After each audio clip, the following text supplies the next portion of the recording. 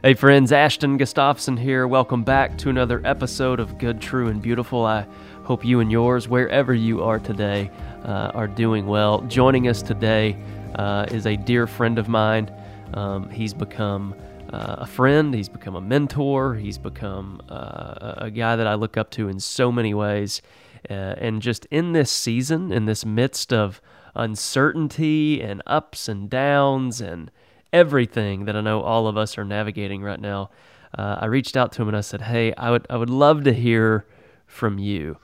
So quite honestly, this is just a phone call recorded of questions that I would have for him anyway, but he's kind enough to let me hit record and share it with you guys. Sean Askinosie, the owner and CEO of Askinosie Chocolate, is joining us. You guys probably read his book, Meaningful Work. It's been a huge light for me. And so, yeah, with that being said, Sean, welcome back. I forget how many times we've had you on, but you are a familiar voice here at the podcast. Well, thank you, Ashton. I was so pleased to hear from you, and I'm happy to talk about these things. And I think these conversations are healing for me, I know, and I hope maybe someone will be able to glean some tiny useful tidbit from our conversation. Yeah, absolutely. Well, I figured we can walk through a lot of different avenues today. But really the first place that I wanted to begin with you is kind of just your, I know you're a man of routine. I know that the way you navigate your life has a lot of rhythm to it.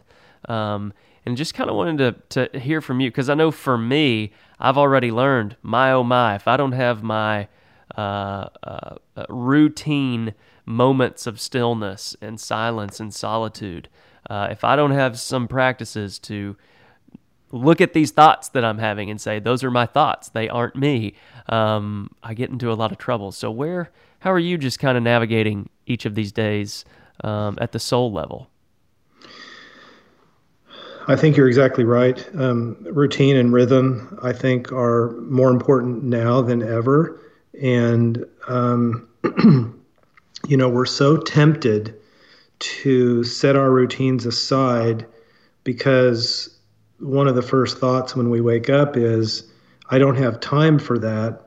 I need to fill in the blank. And it could be, I need to, look at an Excel spreadsheet and see if I can make payroll.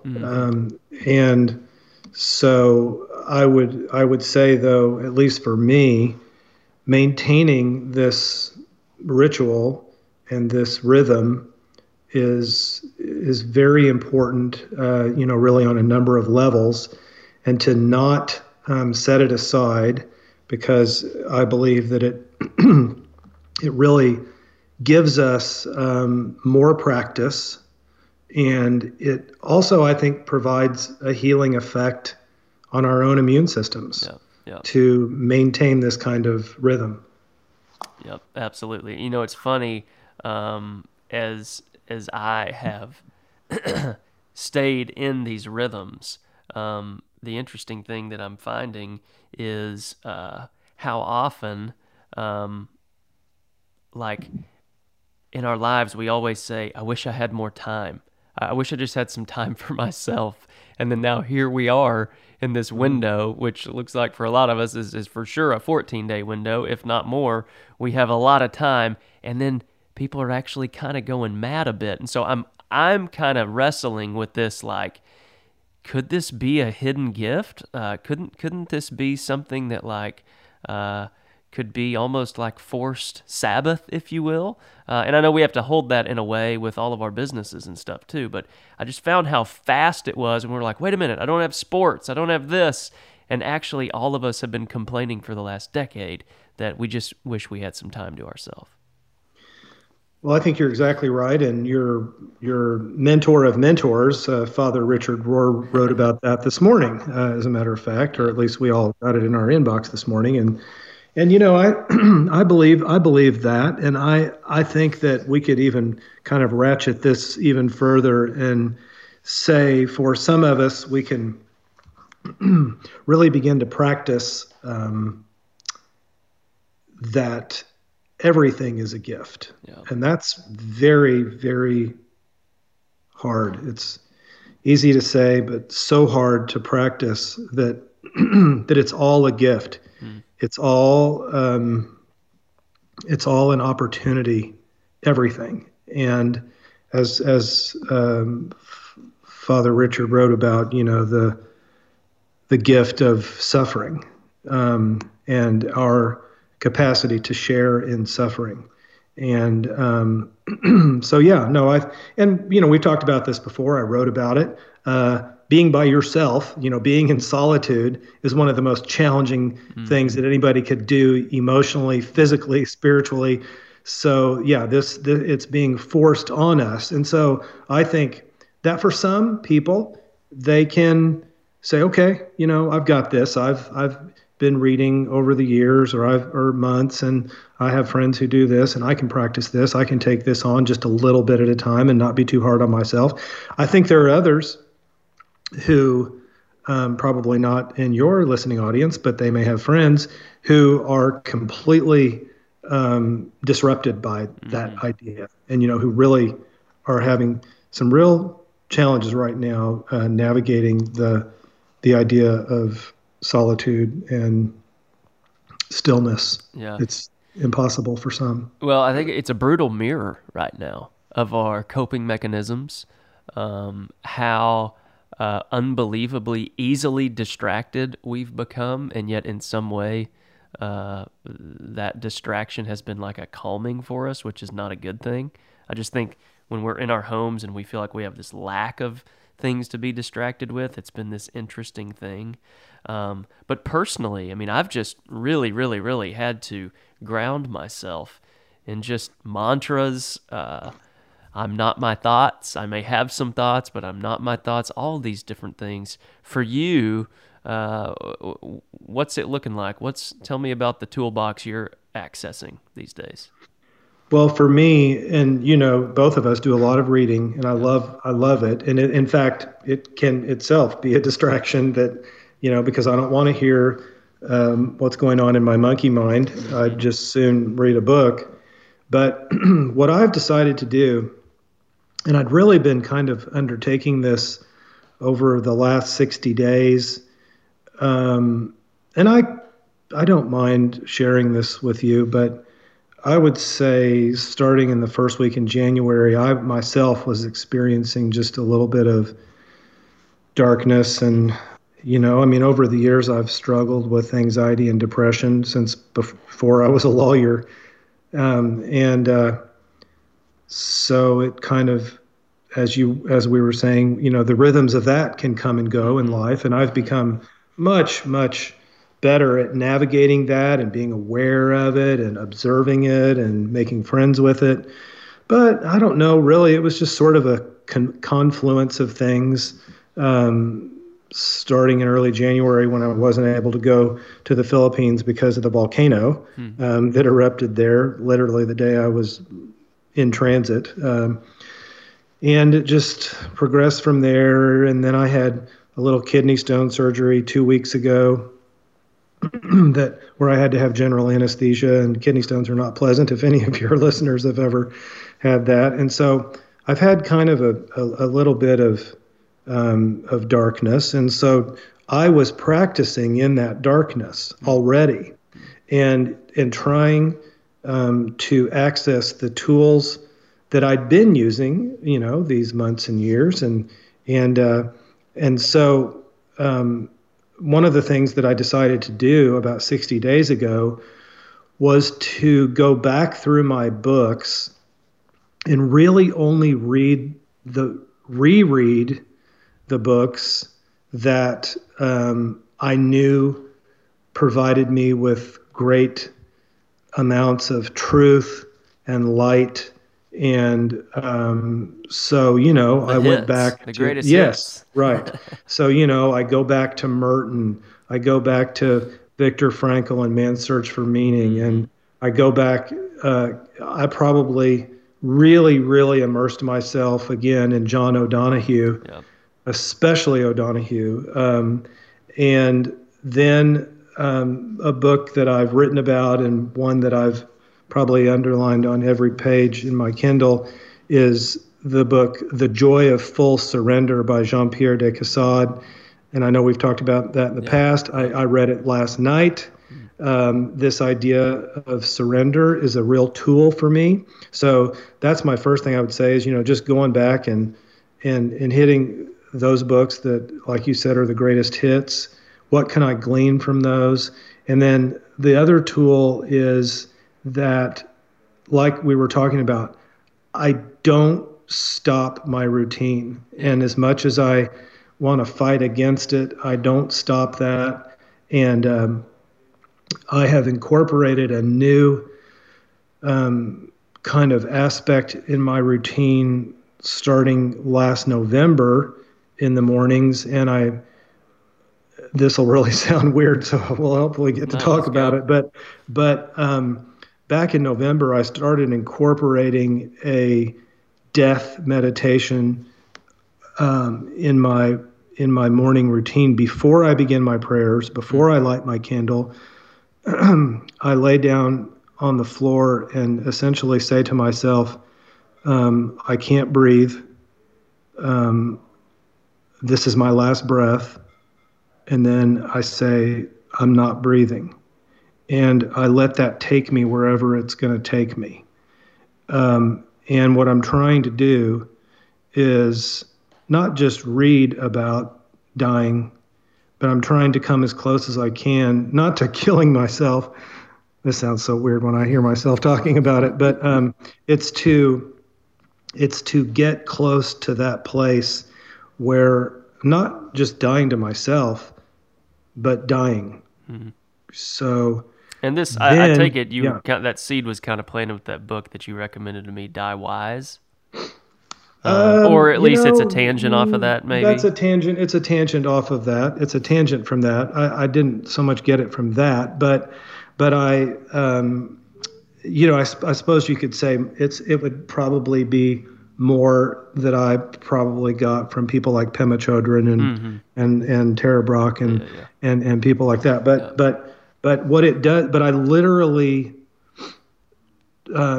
when I say that out loud, I say it out loud, and I let that take me. And when I rise from that, it's I essentially say, okay, I'm dedicating this day to God. I've just died, and now it's a new day. So here I am. Then I begin my intercessory prayers and the rest of my kind of routine. And so that has really been helpful. But the reason I was mentioning the kind of this dark time, I'm not sure, I can't describe this. In fact, I was talking to my spiritual director about it this morning, but at the Abbey. But for whatever reason, in the last, I would say 10 days, I've come out of that. I don't have a sense of darkness right now. I feel very clear-headed about what's going on in the world, and I feel very clear-headed about what's going on in my company and what might have to happen and what's going on in my life and those of my friends and family. And so for whatever reason, I have a sense of peace and clarity that has been a long time since I've experienced it to this degree. Yeah. And you think it's coming out of that practice? Not out of that one practice. No, I think it's coming from nowhere. I think it's coming from grace, and it just happens to be. Yeah. I'm in a rhythm of that place right now, and I'll just take it for as long as it'll last, knowing it won't last forever, and that it, like everything else, is impermanent and subject to change. Yeah. But I'll take it now because I think it's given me. It's given me an opportunity to, at least yesterday and today and the days, it's given me an opportunity to really observe and feel what I call fear soup. And the anxiety and fear, and to some degree panic, is palpable. And I, for whatever reason, I think that I believe that this anxiety is really subject. I mean, I think that this is happening planet wide. And remember, I'm talking to farmers in Southeast Asia, South America, Yeah. Africa, Yeah. and literally in the last 48 hours, all those places, and Tanzania as recently as this morning.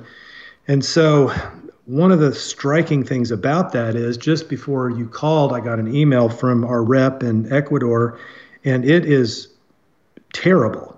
I mean, it's the situation there is not good at all. There's no food. The city of Guayaquil is on lockdown, and so you can imagine it's like it is here, but there's basically zero access to medical care. There's very little access to food, and so I'm seeing this play out. I see it. It's happening around the planet. And so what I think that this fear soup is perpetuating itself.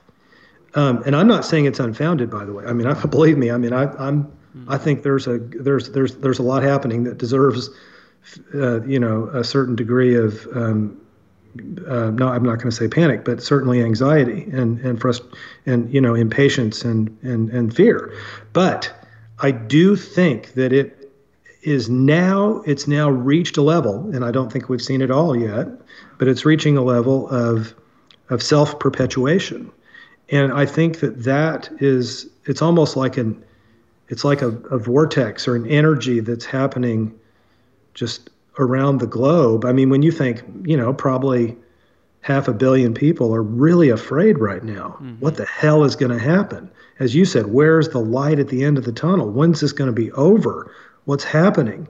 I have nothing to grab onto, except Netflix or whatever. And so when you look at that, I mean, that's a lot of people who are they're breathing in and out anxiety and fear. And I think that it diminishes immune systems. It makes it easier to catch the flu. And it also, I think it spills over into other people in our communities and states and the world. And so what I think is that there are, let's say, three groups of people in that. One group is they're saying to themselves, holy shit, I wish I'd been listening to Ashton's podcast for the last 3 years. Why didn't anybody tell me about this? And why didn't, and I need to read what Ashton is saying. I need to follow him on Facebook and just have what is he talking about? And who are these people? And these people are they really don't know where to turn, and they're afraid. And they are freaking out over the fact that their business may be gone, that they may not have any money anymore, that their level of consumption is going to be gone. They're in fear that they or their family member will die. And this is it's a tsunami wave for their current state, and they can't handle it. And so what I say, they need to reach out to a friend that they trust, someone in their circle, a friend who can help them breathe, literally. And I don't mean I mean literally help them breathe in and out, take some deep breaths and settle, and then they can begin their path in the midst of this chaos. And I think they can do it, and they've got to find a friend or family member. I don't even think a book or a podcast is going to be enough. I think it's going to have to be talking on the phone with somebody who literally is teaching them how to breathe. I think there's a second group of people who, and I would put myself and you in this category.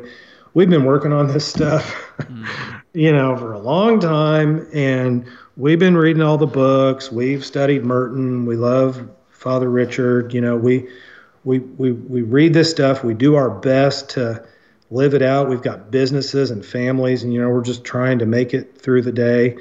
But we have some skills. And what we need to do, and I'm talking to your entrepreneurs in the audience, people who have businesses, what we need to do is we need to say, wait a minute. I am now going to rely on my muscle memory. I know what to do. Mm-hmm. I've been trained. I know what to do. And do it. And if you need to take a breath or two to assess the instrument panel, great, do it. But you know what to do. I know what to do. You know what to do. Yes, we'll rely on each other. Yes, we'll talk to our friends, but we know what to do. Yeah. We have been trained for this right now. This is it. We've been trained for it. We know what to do. Are we going to also be sometimes in that third group? Is something going to happen when we hang up the phone right now that's going to give us some news and we're like, oh boy, oh, okay, gosh, man, I wasn't ready for that. Okay, I need help. Yes. But then I think there's a third group. And these are the James Finleys, the Richard Rohrs, the Father Martins, the Pope, the Dalai Lama, the Tara Brachs. These are spiritual masters, Pema Chodron. These are the spiritual masters who are experienced in the darkness, the dark night of the soul. They're experienced in the Paschal mystery, in the valley. And I think that we need to rely and encourage them to be the tip of the spear that will disrupt this planetary fear soup that I'm talking about. And I think, and I'm actually today calling this guy that I know from the United Nations that heads an interfaith United Nations group, and I want there to be an hour every day that those spiritual masters in all faiths are dedicating to, like what the Pope did last week. And they said, what did you pray? He said, I prayed that the Lord would remove this with his hand. And okay, that's pretty direct. Lord, will you please stop this? And I think that people of all faiths can come together once a day, but especially our spiritual masters to be the tip of the spear, and then we have an obligation to follow in behind them. And I think once a day, and I think with time, that I have 100% confidence that prayer can be answered if we all will do this to disrupt that, for lack of a better term, what I would say is, the energy or the field, that is currently swirling around in all of this. So I know I just said a lot and talked for a lot, but that's kind of where I am with this. Yeah, that's good. And the promise of resurrection is order, disorder, reorder. And I think that reorder. I don't know if it's available today or tomorrow, but I am saying that my hope is that I know that that's how reality works. And we've made it before, and we're going to make it again. And that's a great word. Well, I should also add too that our spiritual masters and all of us need to, in this prayer, in our plea, that we need to have a unified message of repentance. Yeah. And the Pope asked this last week. I mean, we have to repent. We have to. I mean, we know. Jonah. That's a great example of compassion, repentance, and an example in the Hebrew Scripture of God changing His mind. Yeah. And so, but it was because of compassion and repentance. And when I say repentance, I mean, I'm not saying it like a lot of people, but the word repentance change metanoia. It's to turn away from and to turn toward, and that's what we have to do. We have to repent the way we've treated the planet. We have to repent the way we've treated each other, the way we've behaved, all of us. Yeah. And I think that we can come together in that message, I think. Yeah. Talk to me about this clarity that you speak about having. What's that look like in the business realm? Well, so what, for me and my chocolate business, I would go back to what I said, which is, I know what to do. Mm-hmm. It's what I need to do is what I've always done. Don't change. So we all have, and I wrote about this. I mean, in our vocations, in our calling, or even if you didn't have any of that, you just have a mission statement hanging on the wall. I mean, somebody wrote it. Mm-hmm. So there's an essence there. Yeah. For us entrepreneurs. We have an essence, and our essence as leaders has driven us to this point. I mean, we've made decisions hopefully by accessing our essence, by accessing our true self, as Merton would say. And so we need to do that right now and make decisions that are consistent with our essence, that are consistent with that, and consistent with the principles that brought us where we are. And for me, I mean, we have a school lunch program in the Philippines, and I checked with the teachers last night and said, "What about it?" And they said, "Well, our kids aren't in school now," and I said, "Well, what are we going to do for the severely malnourished that we're feeding?" And we're coming up with a plan, and I'll have it by the end of the day. So I'm going to spend time on that today. And I also spent time on that 2 months ago and a month ago and 6 months ago and a year ago, and I'm going to keep doing it. Same thing in the Philippines. We just opened a preschool in mid-January for 300 kids. They're not in school now. So what are we going to do to take care of the kids? And let me say, the way we've been as a company for 13 years is now coming to roost. What do I mean? Yesterday, our field rep in Tanzania, a Tanzanian woman from Dar es Salaam, but she lives in the village for us. She contacted me on WhatsApp and she said, "Sean, the farmers are worried about you. And will you please send me a WhatsApp video, so I can show it to the farmers in their meeting tomorrow because they're concerned about you and your factory and how things are going." What? Really?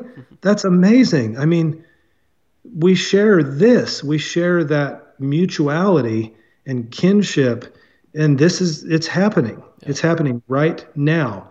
And so I didn't know that 13 years ago when I started this direct trade program.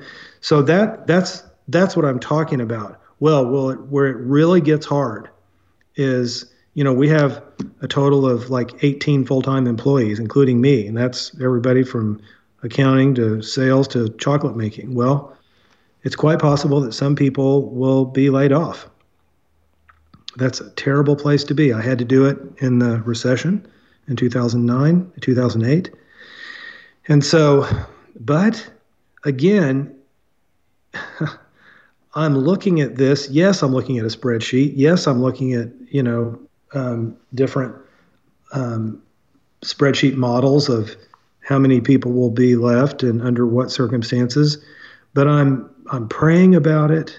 I'm meditating about it. And I'm going to make those decisions the best way that I can to preserve what?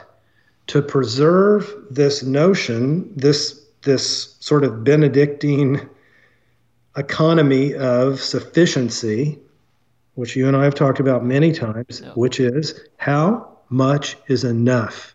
Well, now is not a great time to be asking because everybody wants more toilet paper and they want more bread and they want more rice but we have the discipline of asking that question because we've been doing it for so long. Yeah. We've been asking that question, how much is enough? It's a moving target. It's always moving.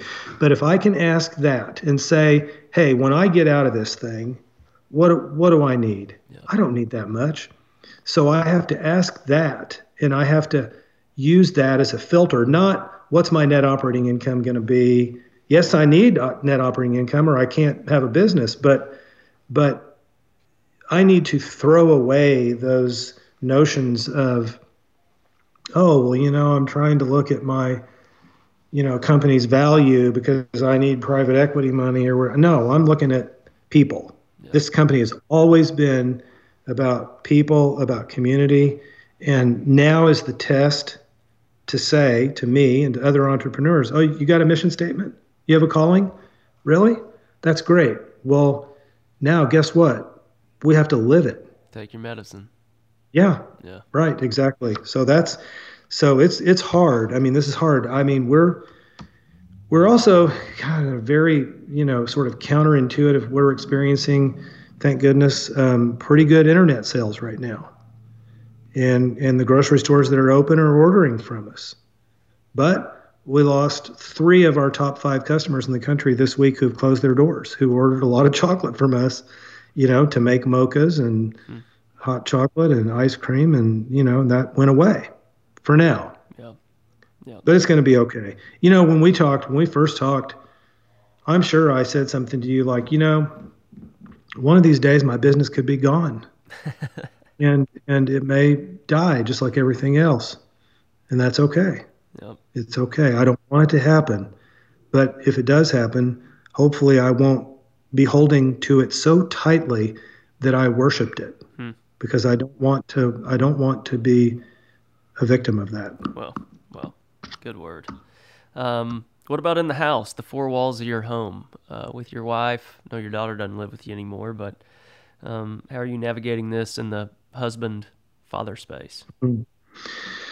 Well, this has been really challenging for my wife. I mean, she's really the center point of the whole family, extended family, and so she talks to the kids every day, multiple times a day, and has for long time. And but we live on a little farm, 43 acres, in a little house, and that's fairly new for us. We downsized, and it's been really hard for her to not be able to go in and visit with people and just be out. And so,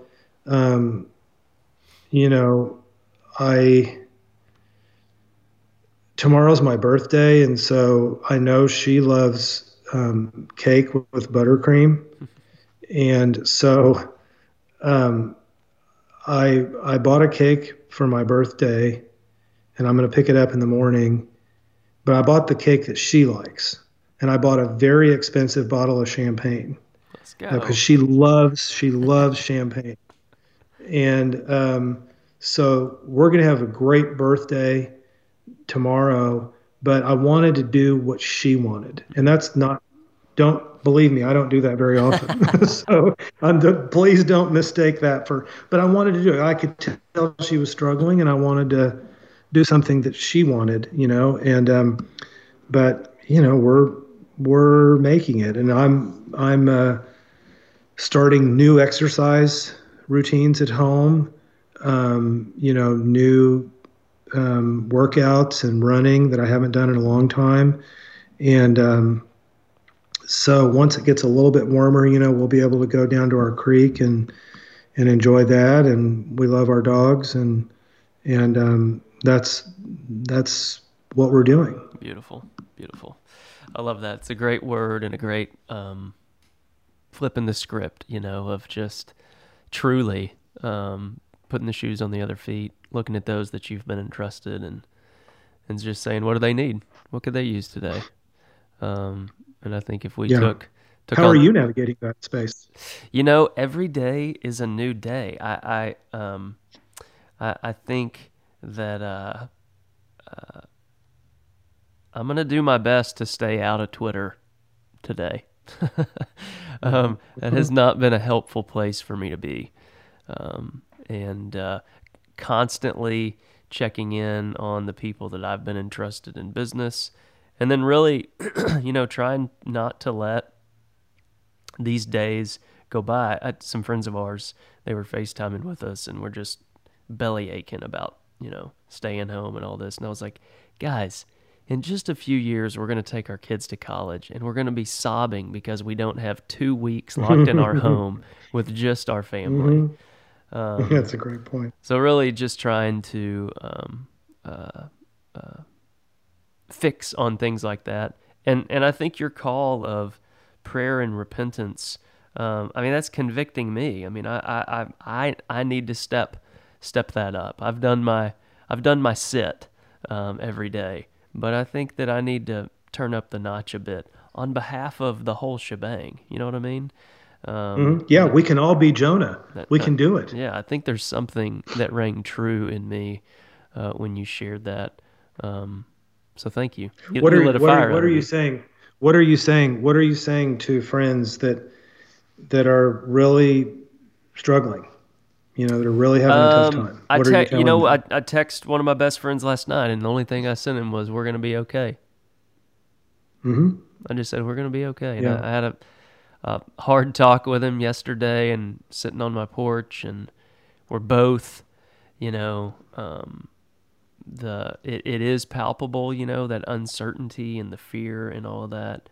But I just think that going back to a bedrock belief that it is what it is, and 6 months ago I was tripping out about something else, and 6 months before that I was freaking out about something else. We're going to be okay. Mm-hmm. And so that's one of my mantras right now, that we'll make it. Yeah, one of the things that's striking to me is, especially I would say in Africa, where I've been going now for 10 years, I've visited little hospitals in remote locations and seen 10-year-old kids that, are dying of HIV/AIDS or malaria. And many of these places, maybe they don't have mosquito nets, or they don't have treatment or medicine. And the farmers that I've, been around and seen, they've lived on an edge their whole lives, not knowing, am I going to get dengue fever and die, or malaria, or HIV/AIDS, or, and it's, I'm so removed from the edge, and having to contemplate those things or have them sort of be incorporated into my life as a daily possibility. Yeah. And so I think, we have a lot to learn from these populations that have lived on the edge and lived and yet found joy. Yeah. Yeah. And so I'm still kind of unpacking that, and well, what does that mean? And the reason why I'm saying is because now this is happening to them too. So as I'm seeing in Ecuador, this is now foisting itself upon just super impoverished urban places that live in cardboard boxes. It's happening in Davao, Philippines. It's happening in Ecuador. And so what are they going to do? We're reading articles about, well, we don't have enough ventilators. Well, they don't have anything. Mm-hmm. They have nothing. Yeah. So it's really striking to me, and I hope that we can use this. Let's just kind of say what you said in the beginning, can this be a gift of awakening for us? Yeah. For all of us, me too. So. Well, let me ask you, as we kind of wrap up this dialogue, would you be open to letting us leave this conversation with an offering, a peace offering, a prayer? Never done that before, but it feels right. If you'd be open to do something like that for us. I absolutely would. Okay, the floor is yours. Absolutely. All right. Father, you're present in all things and in all people in all places. And my first prayer is one of thanksgiving. And it's a prayer of thanksgiving because you've shown us this opportunity to become closer to you. You've shown us what it means to share in your suffering, and we're thankful for it. We're thankful for the opportunities that are unseen that we're going to learn about tomorrow.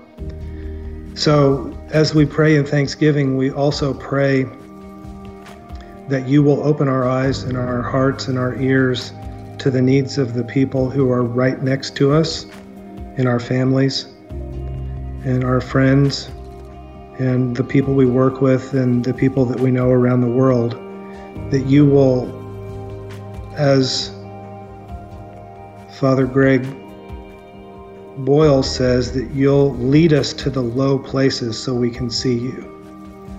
And even though we might be in fear of those low places, we pray that you will remind us that you're with us and that you're present with us even in those low places and even in those times of fear.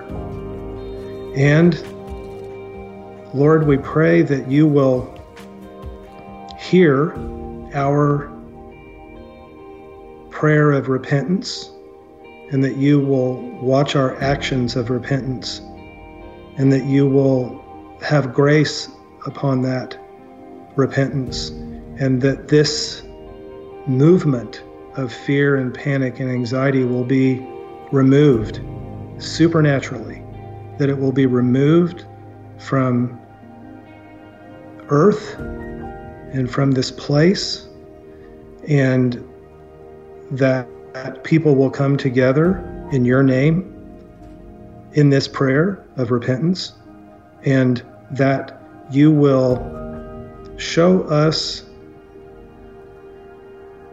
that even in the midst of this mystery and darkness to some, that there is light, that there is resurrection, and that there is life. And we just pray that you will keep reminding us and keep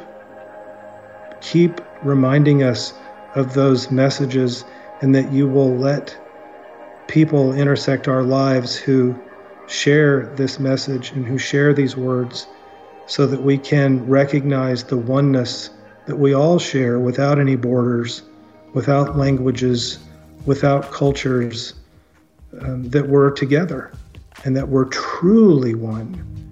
And we pray that we just have more opportunities like this for conversation.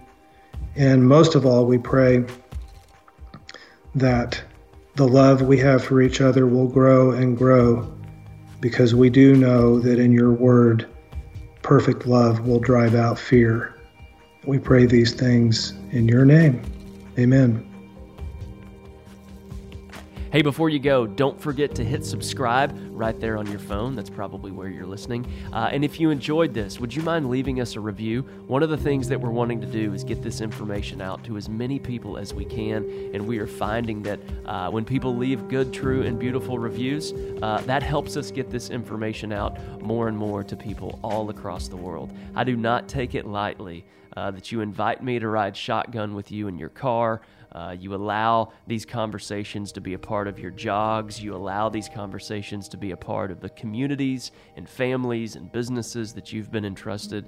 I do not take that lightly at all, and I am thrilled that you have joined us here at this table, at this conversation. There's always a seat left. There's always room for more, and we are just so grateful for you guys joining us here at Good, True, and Beautiful. And as you approach this week, may you pause by the orchid, listen to the bluebirds sing, and be love.